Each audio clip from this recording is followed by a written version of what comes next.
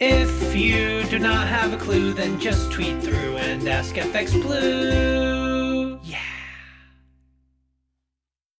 Hello, it's Wednesday the 5th. I'm FX Blue and this is the market brief.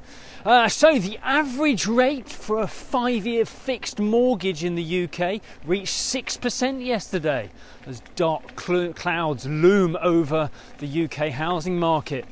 It looks like Andrew Bailey might have some friends at JP Morgan though. They published a report which exonerated the Bank of England from any blame for the rate hikes delivered over the past 18 months. They argue that the MPC had little or no choice than to continually raise interest rates. The other side to that argument is, of course, that they could have or should have been more aggressive earlier in the cycle. Yes, that may have caused a deeper recession than the one expected, but it could have tackled inflation earlier and may have addressed the wage price spiral that may now deliver ingrained inflation. However, the recession risk prevented any such kind of action, and Bailey still says that he wants to avoid a recession if at all possible. It was Independence Day over in the US yesterday, so most of the US was off celebrating independence from Great Britain. I expect there'll be a few sore heads stateside this morning. But how's about this for a hangover cure?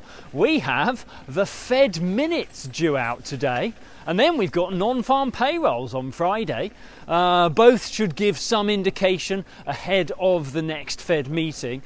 Some still feel there are grounds for a longer pause in the rate tightening cycle, but the wider expectation is that the Fed will resume their rate hikes at the next meeting, as they have not yet gained independence from inflation.